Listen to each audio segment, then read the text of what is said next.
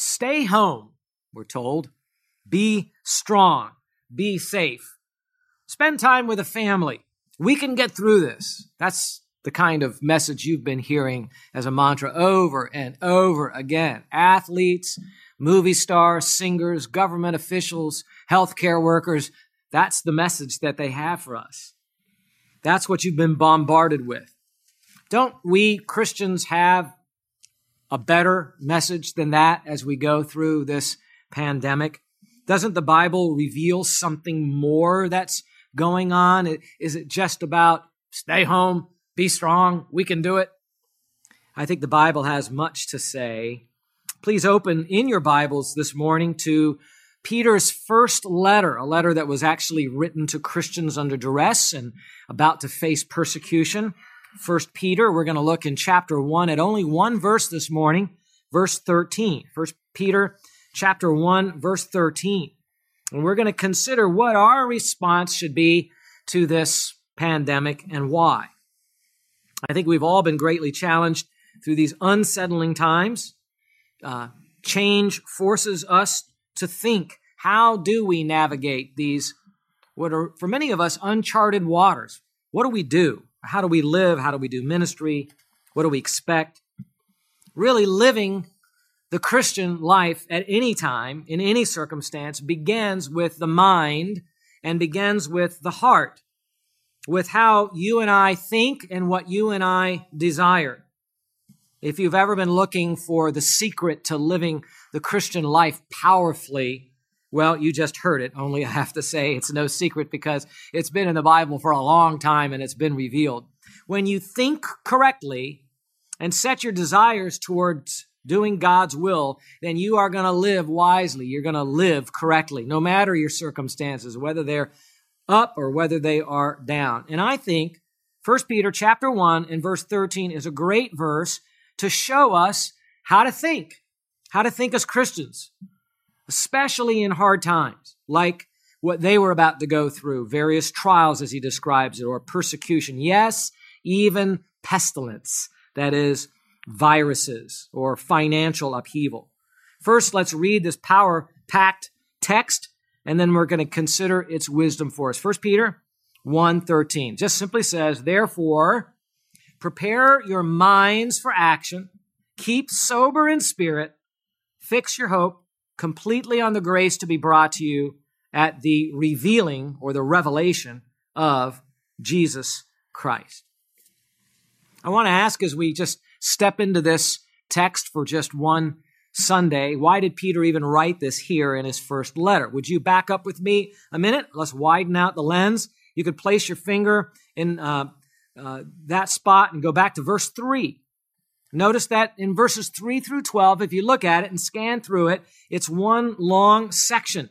And Peter was teaching a subject there. He was teaching about our great salvation as Christians. He said, we Christians have a tremendous salvation that God has given to us in Jesus Christ, and we possess it. Look back at verse 3. He puts this teaching about our salvation in the form of a blessing. He blesses God. He has a blessing towards God. Look at verse 3. Blessed be the God and Father of our Lord Jesus Christ. Why? Why are we blessing him? Because God has caused us to have a new birth, to be born again. We have a new birth, and by our new birth that God gave us, that's something the world doesn't have, and so they can't experience it. We have now a living hope. Because we're born again, we have a living hope. Why? Because the one we're hoping in and waiting for is actually alive. We don't have a dead Savior. He's risen from the dead. Just let your finger go down to verses 4 and 5 also. Notice that along with our hope, God says we have an indestructible inheritance. People are wondering what's happening to their retirement account right now. Where is your actual inheritance? Where would it be safe? The stock market jumps up and jumps down all the time, but we have a rich inheritance and it's reserved somewhere. Not in the Federal Reserve, it's reserved in heaven for us. And in the meantime, God actually protects us from spiritual harm, it says in verses 4 and 5. Let's just keep scanning this text. Verses 6 through 9, it says that God has granted us an overcoming faith right down here, even though we have to be subject to various kinds of trials and troubles on earth. Why do we have to go through these trials? He even answers that in verses 6 through 9. He says, God wants to refine our faith the way gold is refined, to make us pure when we come out on the other side. When we come out on the other side, we're going to be shining for God and we're going to be commended by God. We're going to receive praise from God. Man, this is an incredible salvation. You keep going through the text. You go down to verses 10 through 12. And lastly, it says that God gave us a salvation that's greatly valued. Well, who values our salvation? The prophets of olden days talked about it, he says. Then there were evangelists who sacrificed to bring you the good news. And did you know that even angels are very interested in this great salvation that was given to us? So much so they carefully peer into trying to figure out what God is doing by granting us salvation. That's everything he talked about, verses 3 through 12, leading up to verse 13. We have this incredible grace-filled salvation, both now, and God is going to reveal more glory to us in the future, much more. So who can even speak of these realities without joy and more joy and great joy? In fact, Peter actually says, as he's thinking about all of this, he writes in verse 7, we rejoice with an inexpressible joy. He gets so excited about what he's been given as a Christian, so excited about what's still coming in the future that he's just bubbling over in joy. Now, what do we do about our salvation? How do we respond to all of this? That's what verse 13 is all about. That was just background. Verse 13 marks a transition. It begins with a word, therefore. That's a strong Greek word indicating let's make a conclusion out of this. How do we respond? What do we do? Because you've already been born again, because you already have a living hope, because you're being protected in the present, because you have glory in the future, therefore, here's what I want you to do. Here's how to respond. Prepare your minds for action. Get your mind ready. Remember I said, what is the secret to living the Christian life? It starts in your thinking and your desires. There it is. Get your mind ready for action. This is not a time to flake out in your thinking. Verse 13 is like a stepping stone to a new section in Peter's letter, a section to teach us about responses to salvation. If you kind of look forward beyond verse 13, you'll see from verse 14 and verse 13, 14, and on into chapter 2, it's all about our responses. What should we do? Well, first we have responses to God. Verse 13 says, I want you to hope in Christ who is coming. Verses 14 through 16 says, here's another response. Be holy in all of your behavior. If you keep reading into verses 17 through 21, be reverent in your attitude, even as you remember what God has done for you. And then there's not only responses to God, it talks about responses to others. In 1 Peter chapter 1, verses 22 through 25, it urges us to love one another with a sincere love, be fervent in that love. There are even responses to ourselves that we have about salvation. In chapter 2, verses 1 through 3, it says, lay off all of those evil desires that you had from your old man, and then like a newborn baby, hunger and long for the word of God. That's kind of the whole context. And verse 13 is stuck right in the middle of all this. It's the first response that we have to our great salvation. Our first response to God's salvation is simply this. Keep hoping in Christ's future display of salvation. Kind of makes sense, doesn't it?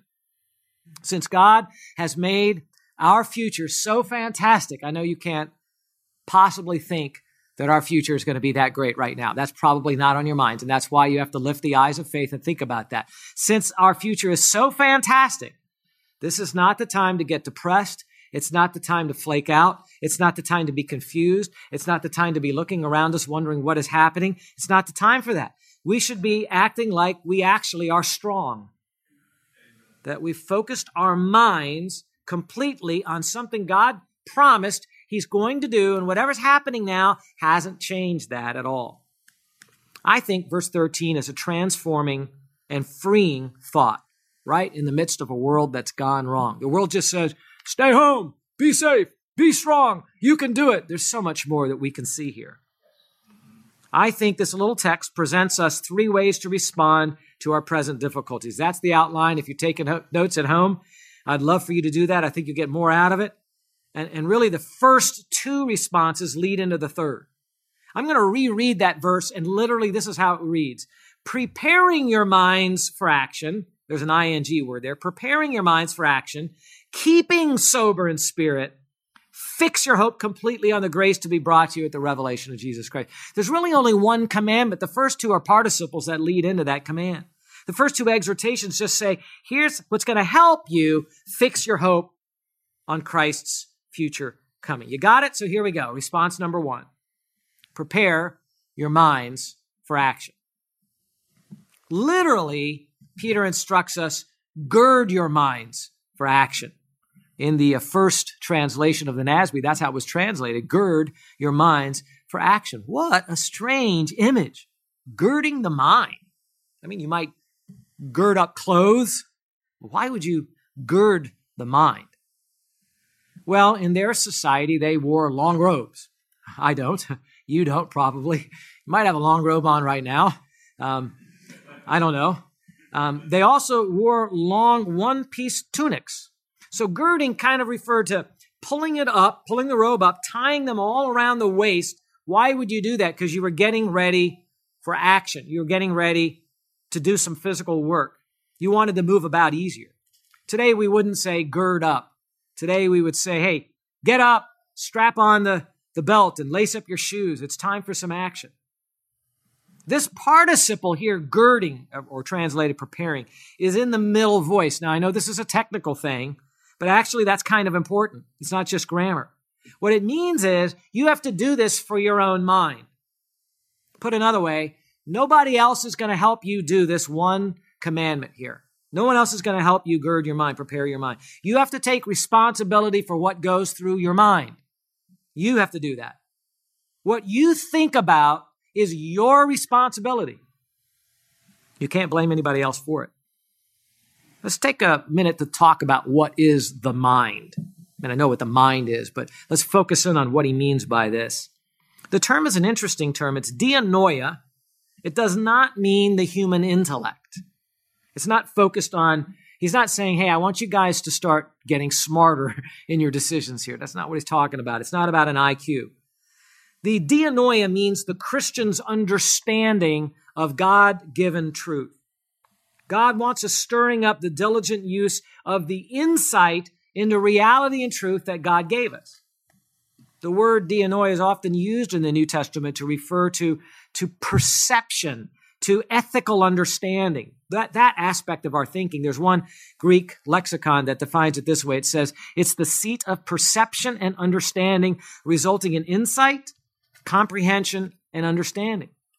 Do you know what the greatest commandment is in all of the Bible? You do, right? It reads this way in Matthew 22:37. It says, thou shalt love the Lord thy God with all thy heart, that's the term cardia, and with all thy soul, psuche, and with all thy mind, that's the same word here, dianoia. Unbelievers do not have a godly dianoia, a godly mind. They don't have that to put into action for God. In Colossians 1:21, speaking about life before being a Christian, it says, you were formerly alienated and hostile in mind. That's the same word. Engaged in evil deeds. See how it went? Because they're hostile in mind, they couldn't live the Christian life. They went into evil deeds. Same thing Ephesians 4:18 says, unbelievers are darkened in their understanding. So they don't have the light that's on. It's dark. And so they can't stir up the use of their mind to do anything because they don't even have it. But we, believers, are different. We really are. In 1 Corinthians chapter 2 and verse 14, it says we have a different mind. You know what it calls it? It calls that we've been given the mind of Christ. In other words, the way that Jesus thinks, he's been giving that way of thinking to us. It's a mind that's shaped and formed by Bible truths. God's revelation has come into our mind. It's taken over the way we think. And now we're done believers. We think differently. It's that mindset, Peter's saying, I want you to stir that thing up. Get that going. We might ask, how is it that we got a different kind of a mind? I found the answer to that in 1 John chapter 5 and verse 20.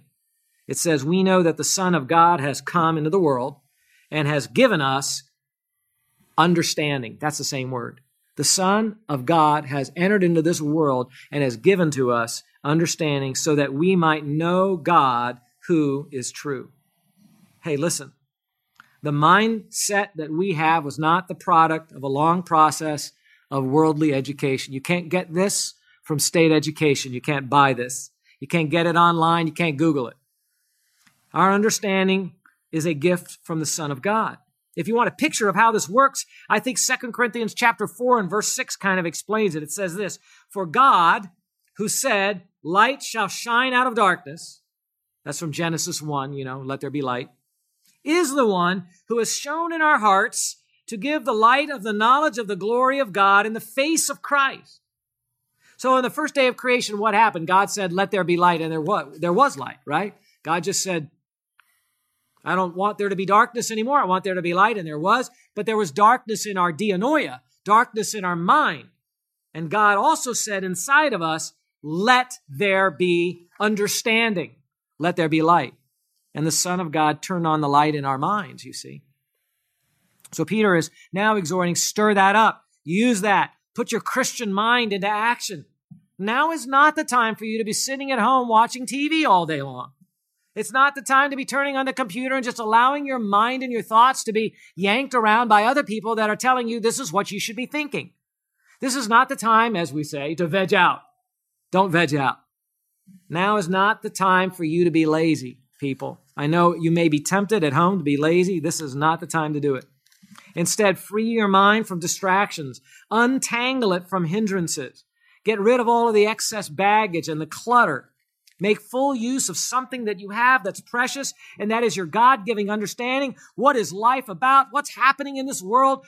Bring your doctrine to bear on what's happening in our world. And when you talk to other people and when you're by yourself and contemplating, make sure all of that truth is flooding in your mind and let it lead you forward in whatever you choose to do. Jesus is getting ready to enter into this world. If I knew the date and time and hour, I would be a false prophet because, you can't really know that stuff because Jesus said nobody knows that. But if I knew it, if someone knew it, they'd say, well, it's going to happen in April. It's going to happen, in the year 2025 or something. We don't know. We just know it's a lot closer now than it was before. We know there's signs we're to be looking for. We know it's going to happen. It's not a fairy tale. It's happening. Everything's lining up to make that happen. We have that understanding of eschatology. We have the understanding of the sin in the world. We have the understanding of what God is like and what he's doing, who Jesus is, who we are, what the church is. We put it all together, stir up that Christian mind, make sure we know what's going on. I think now more than ever, we need discipline and focus of mind.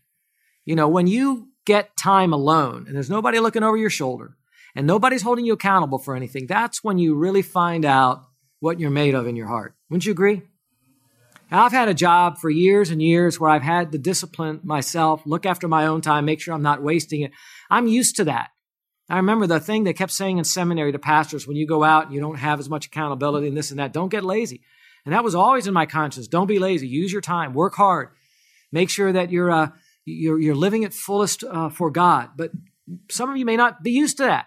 And you're at home and you're like, well, there ain't nobody telling me what to do right now. I could watch like 3 episodes of that and I could play this game for 2 hours. This is a dreadful temptation for you right now. We shouldn't be bouncing around on social media. I'm not saying you can't be on social media, just spending all the time on it. Look, the world does not know how to think. You have to combat that way of thinking and replace it with a better way of thinking.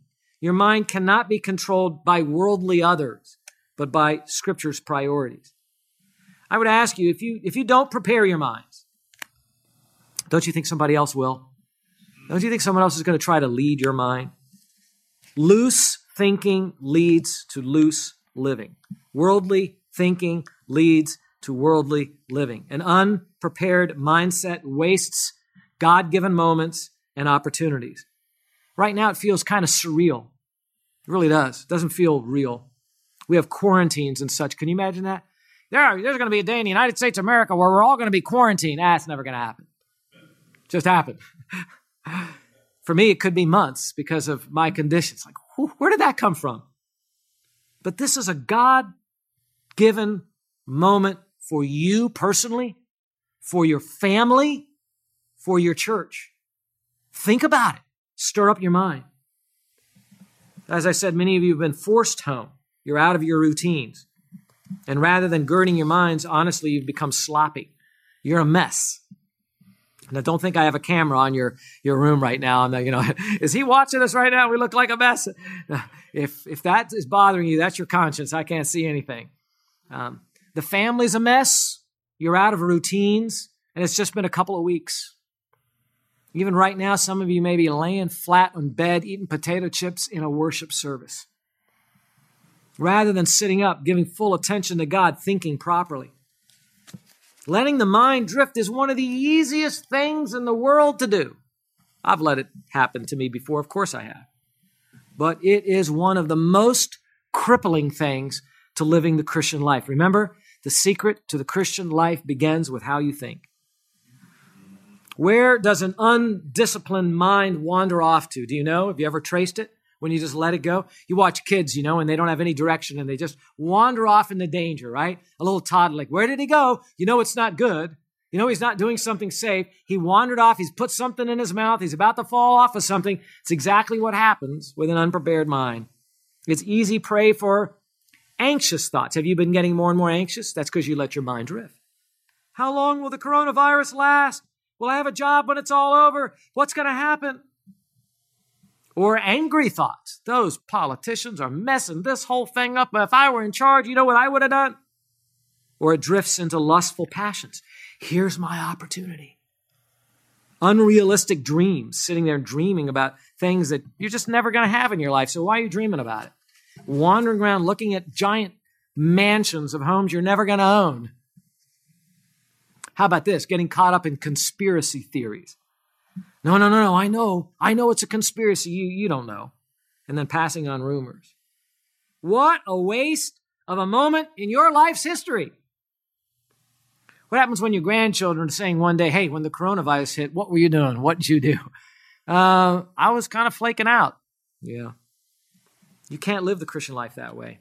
Preparing your mind sounds more like Philippians 4:8. Many of you have this verse memorized. That's a great application of this. Finally, brethren, whatever is true, whatever is honorable, whatever is right, whatever is pure, whatever is lovely, whatever is of good repute, if there's any excellence, anything worthy of praise. And here's the exhortation. Let your mind dwell on those things. Park it right there. By the way, the most true and excellent, pure and lovely and praiseworthy thing is the coming of Jesus Christ in glory, right? To reverse the curse and to reign righteously. How about put your mind on that? Colossians 3:2 says, set your mind on the things above, not on things on the earth. Jesus, when speaking of his coming, told the disciples in Luke chapter 12, verse 35, be dressed in readiness and keep your lamps alight and be like men who are waiting for their master when he returns from the wedding feast so that they may immediately open the door to him when he comes and knocks. Yes, you may be busy sweeping the floor, fixing something that's broken, plowing the dirt out in the field. Jesus Christ is still coming. Things are still going to change, and you need to get your mind ready for those things. That's the first response. Now, the second response. Keep sober in spirit, or keeping sober in spirit. What we hope for is still a future thing, guys. We Christians really have to keep our mind looking to the future. Our best days are still ahead of us. Our best world is not today. It's in the future. It's not realized now. So what do we do now? If the best days are not now, but they're in the future, what do we do now? Well, we need to make sure we understand the times in which we live. What is a wise person? It's a person who makes decisions in the present about what he sees and perceives are going to happen in the future. That's wisdom, right? If I make a decision now and I don't know what's coming up, then I'm really a fool. If I think I'm going to spend all my money now and then I don't think about the things I'm going to need the money for later, we'd say that person's a fool, right? If I gorge myself and eat all kinds of things now and don't think about how I'm going to feel tomorrow, that's foolish. A wise person thinks about the future, thinks about the present in light of the future. If I make this decision now, what's going to happen then? That's what we're supposed to be. Be sober now. Understand the times now. What's going on?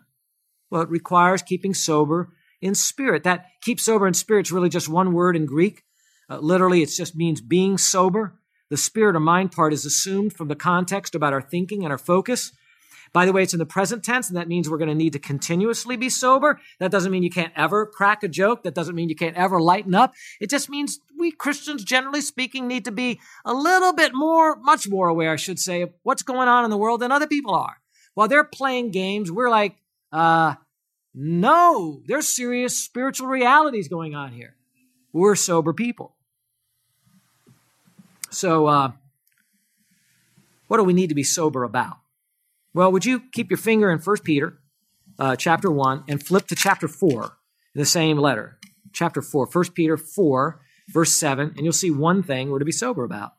He says, writes there, the end of all things, 1 Peter 4, 7, the end of all things is near. Therefore, be of sound judgment and sober spirit for the purpose of prayer. Did you know that we live in the last days? We are closer to Christ's return now than ever before. The present world order is passing away. That's something to be sober about. The world's passing away. Everything's going to change. It's not going to remain the same. And praise God. Now, that's one thing. We have the coming of Christ. Go to chapter 5 in 1 Peter and down to verse 8. 1 Peter 5, verse 8. It says, be of sober spirit. And then he kind of adds to that, be on the alert. Your adversary, the devil, prowls around like a roaring lion seeking someone to devour. Wow. We not only have to worry about or be sober about the fact that we live in the end times and we need to be careful about that, but in these end times, Satan's aware of what God is at least trying to accomplish, and he's going to go about in our churches and he's going to take this opportunity to try to eat somebody up, devour someone, take their faith away. I'm not saying they can lose their salvation, but he's going to go after the weak. He's going to attack them. Satan is active in the world. That should make us sober.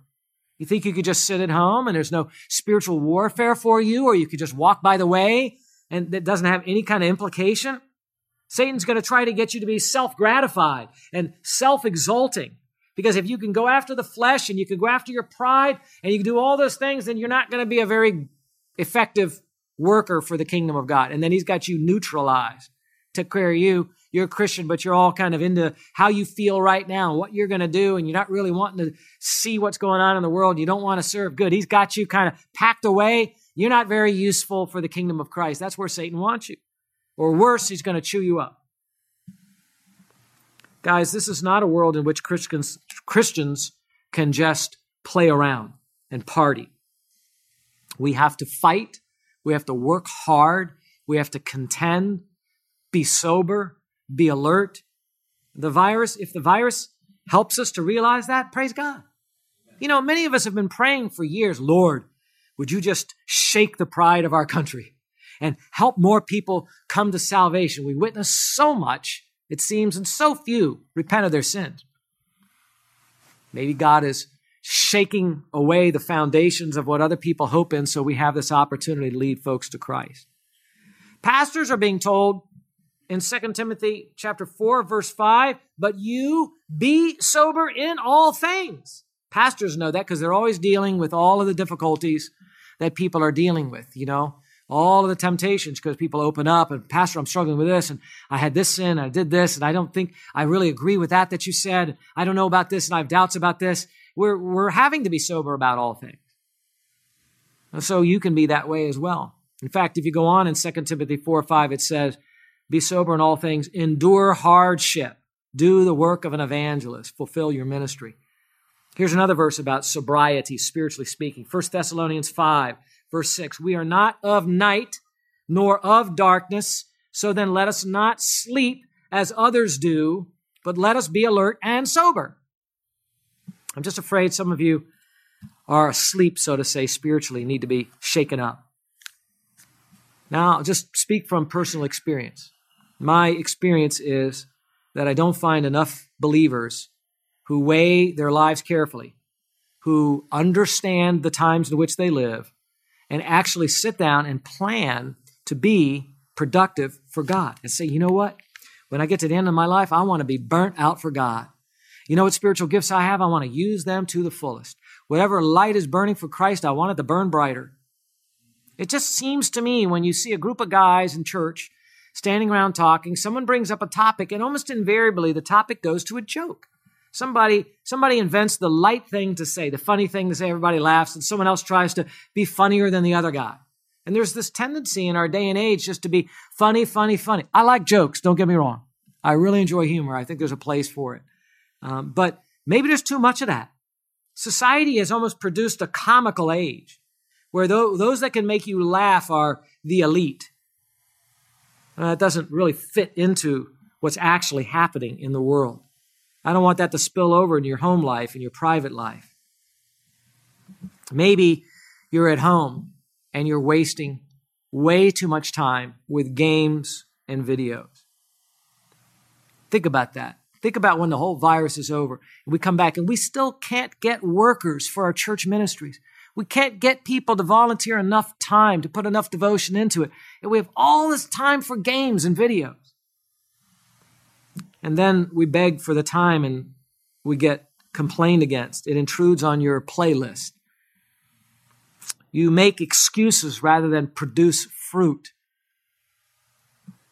Let me ask you this. Before the virus hit, did you really ever make sacrifices of time and money for the kingdom of God? Or did you just say, that's for other people to do? Well, now you have time to reassess your life soberly. Be sober. Get serious with God. Think how He can use you. Maybe it's good you can't go out to every sports event that you want to right now. Maybe it's good you have no concerts to go to, although I heard they're bringing them online now and everything. Maybe it's great you can't go out to the movies for a while, or dine out, or go to the art galleries, or be entertained with all of those things for a while.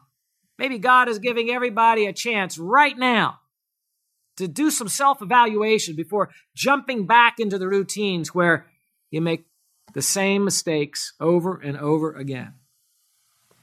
What is most important? What are you going to excel at? You cannot excel at everything.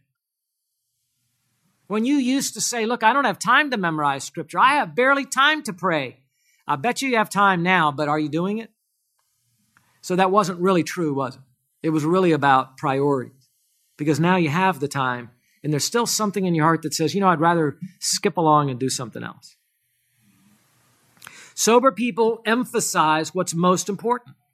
The gospel, the Lord Jesus Christ, His church. In the end, those are the things that matter most. I'm not saying that because I'm a pastor and a preacher. That's what God's word says. Those are the golden nuggets that when they clunk on God's scale, weigh the most. Those are the things that matter in life. I'll give you another list. 1 Timothy 6 tells us to flee from the love of money. Have you been sitting there and counting how the stocks are going down and what that might be doing to your retirement account? How about this? You man of God, it says, flee from the love of money, you man of God, and pursue, here's a list, righteousness, godliness, faith, love, perseverance, and gentleness. Imagine taking those 6 characteristics and over this time doing a little bit of a study of your own life and saying, how can I pursue being a more righteous person, being a more godly person, and what's the difference between those two? And how can I grow in faith and love and perseverance and gentleness? That would be a sober approach. Pursue those things. And keeping with what we've been talking about all the way through verse 13, there's one thing we should be most sober and alert about, and that is the coming of Jesus Christ in glory. Matthew 25, in verses 1 through 13, Jesus taught the parable of the 10 virgins, the ones that had oil lamps and those that were not prepared. And he ended it with, be on the alert then, for you do not know the day nor the hour. That is our primary response to what we're going through on earth. And that is our third response. Fix your hope completely on Christ's glorious coming. That's where all of this leads to. Girding your mind, preparing your mind, getting it stirred up for action, being sober about the times. Where did all of that lead? Now take your hope and fix it completely on Christ's glorious coming. That's our third point. What is hope? I mean, not the church, Hope Bible Church.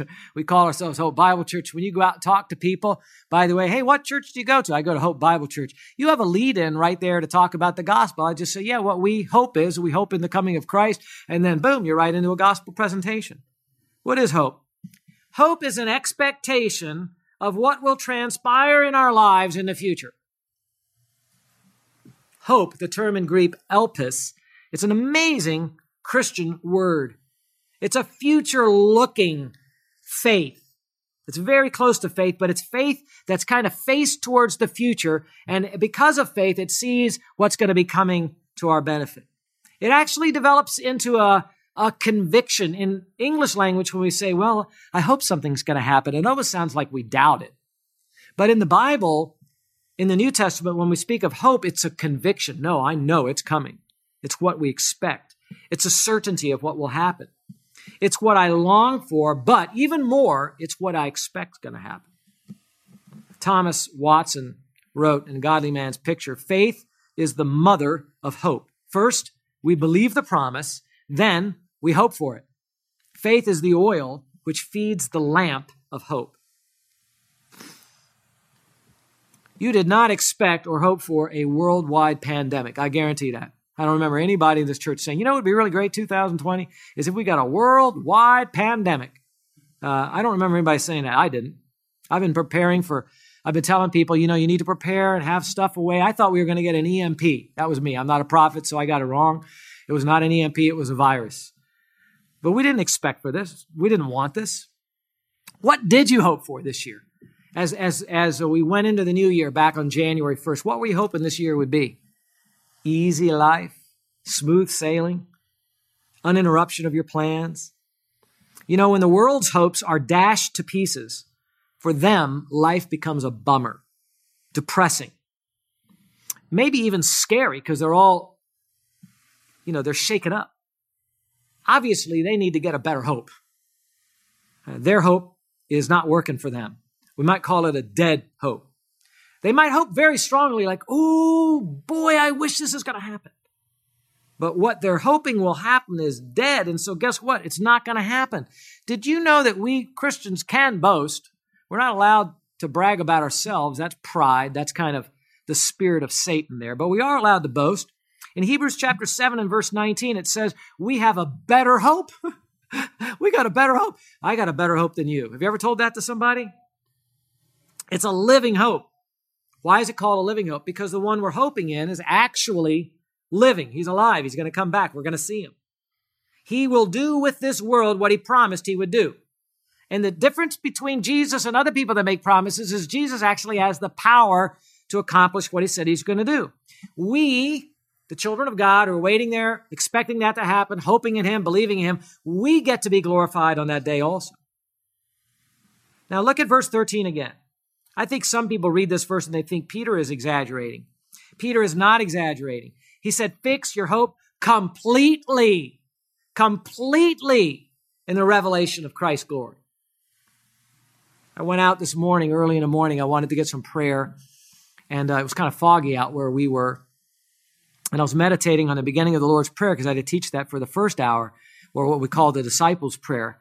And I was thinking, hallowed be thy name, and had all this cloudy fog around me. I was thinking, God is so perfect and so holy. And it was great because there were no cars driving by and I was all alone and it was dark and yet the fog was around me. It gave me that sense of, just being transferred up into heaven and just standing there and praying to God and how holy and hallowed he was. And of course, after we say that in the Lord's Prayer, we say, your kingdom come, your will be done. And I was praying that, longing to see down here in this fallen and broken world where nothing seems to make sense, all of the power and the glory of heaven. And that's what I was praying for, hoping for that day when everything that's up there and it's right, that it comes following the Lord Jesus Christ, streaming down with glory down here, and we get to participate in that glory.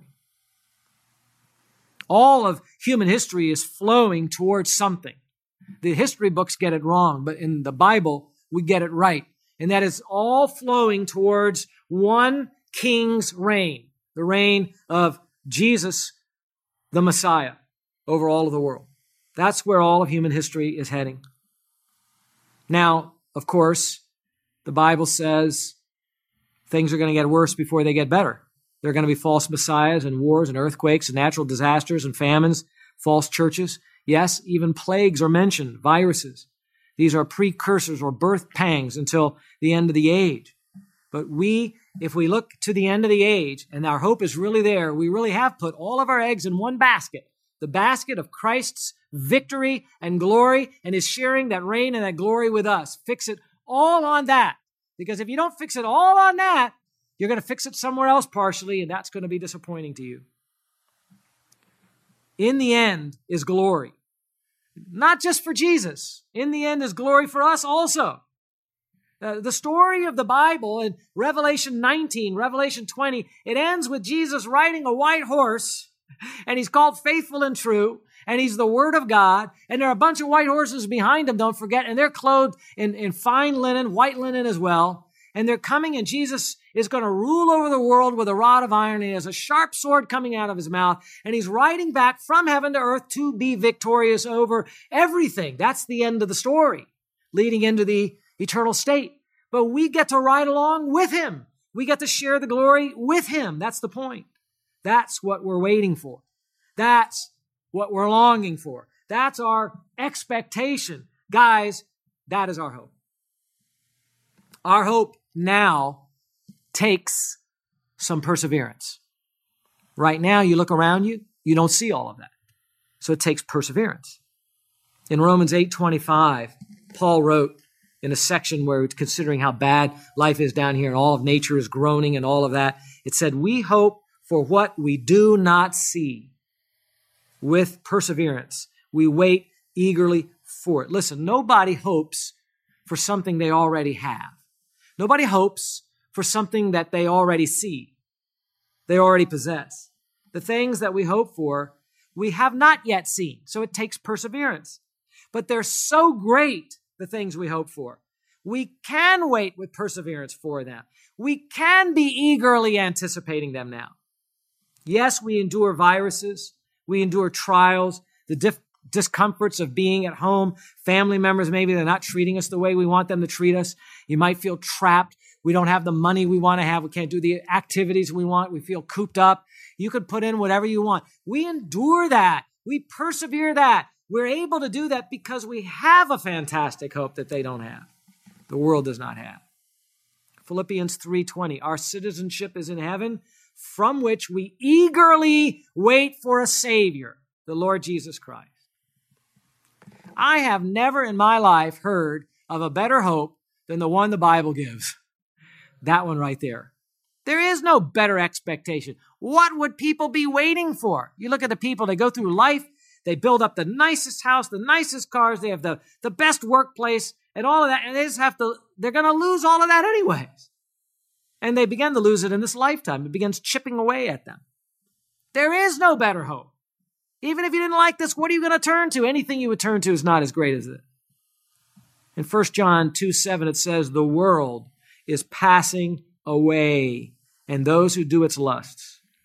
But the one who does the will of God is going to remain forever. Look, our bodies grow old, they die. Some of you might have put your hope in nutrition and fervent exercise. There's no real hope in that, guys. They will fail you. Businesses fail.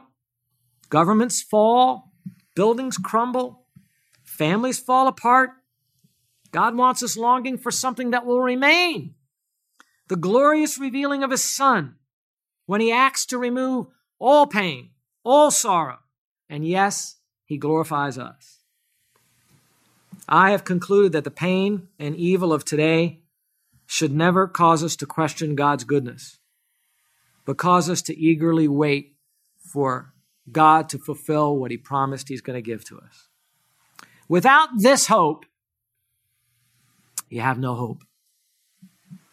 Without this hope, you really have no hope. And with this hope, you have more than hope. You're going to gain heaven. You're going to get it. You're going to gain a resurrection body. You're going to gain Jesus Christ himself. You're going to gain a rich and future inheritance. I don't know what you and I are going to look like in glory, but you and I are going to gain glory. Hallelujah. You and I will never, ever be disappointed with that. I can deal with this pandemic, not with the message, stay home, stay strong, but by preparing my Christian mind for action and do the most that I can for God. He's channeled me where I am. I'm going to do what I can do right there. They always say, bloom where you're planted, right? So let's do it. By staying sober about what's happening all around me, making the most of my time because the days are evil. and living each day with an eye on that coming day. I have something you don't have, but you can have it too. What are you doing now during this time to get ready for that day? If Jesus were revealed in glory today, would that disappoint you? His glorious coming should be the controlling event in your daily decision making, not life returning to normal, not finally God, your graduation, not the ups and downs of the economy, not your business's success. This verse says there's a lot of grace that's going to be brought to us then. Do you believe that or do you not believe that? After all the salvation that God has given to us, our new birth and all of that, still from the hand of God, there's going to be brought a whole bunch more of grace. Wow. We're going to experience all of that. As we close, here's a glimpse of what some scripture verses say will happen on that glorious day. Matthew 24, verse 30. Then they will see the Son of Man coming on the clouds of the sky with power and great glory. I cannot imagine what that's going to be like. 2 Thessalonians chapter 1, in the verse 7 through 10 section, it says, the Lord Jesus shall be revealed from heaven with his mighty angels in flaming fire. I want to see that too. You're going to have your coming out party at that time, by the way. 1 John 3:2, beloved, now we are children of God, and it has not appeared as yet what we shall be. We know that when he appears, we're going to be like him because we're going to see him just as he is. And you are going to get to rejoice with exultation. 1 Peter 4:13, to the degree that you share the sufferings of Christ, keep on rejoicing, so that also at the revelation of his glory, you may rejoice with exultation. You get it? For every pain you suffer now for Christ, there is a greater exaltation to come, and there is no celebration on earth that can compare. Even in our very passage, 1 Peter chapter 1, verse 7, it says at that time, God's going to commend you. He's going to give you honor and he's going to give you glory. Why? Because you were refined. Your faith was refined by the fires of trial. And you came out on the other side with a strong expectation fixed on Christ's coming. So he's going to commend you. I think that's exciting. And Colossians 3:4 says, when Christ, who is our life, is revealed, then you also will be revealed with him in glory. Glory, glory, glory. That's our future. Keep your eye there. Eagerly waiting, brothers and sisters, with a prepared mind, a sober spirit, poised to serve him mightily now, looking to his victory then. This is our Jesus. He guaranteed all of this. Revelation 22:20, he who testifies to these sayings says, yes, I am coming quickly. And how do we end? Amen. Come, Lord Jesus. Come, Lord Jesus. Maranatha. We're going to pray and we're going to sing the song, The Solid Rock. Father, take these words and impress them hard into our hearts and waken your people and use them mightily according to your own sovereign plan. We pray it in Jesus' name. Amen.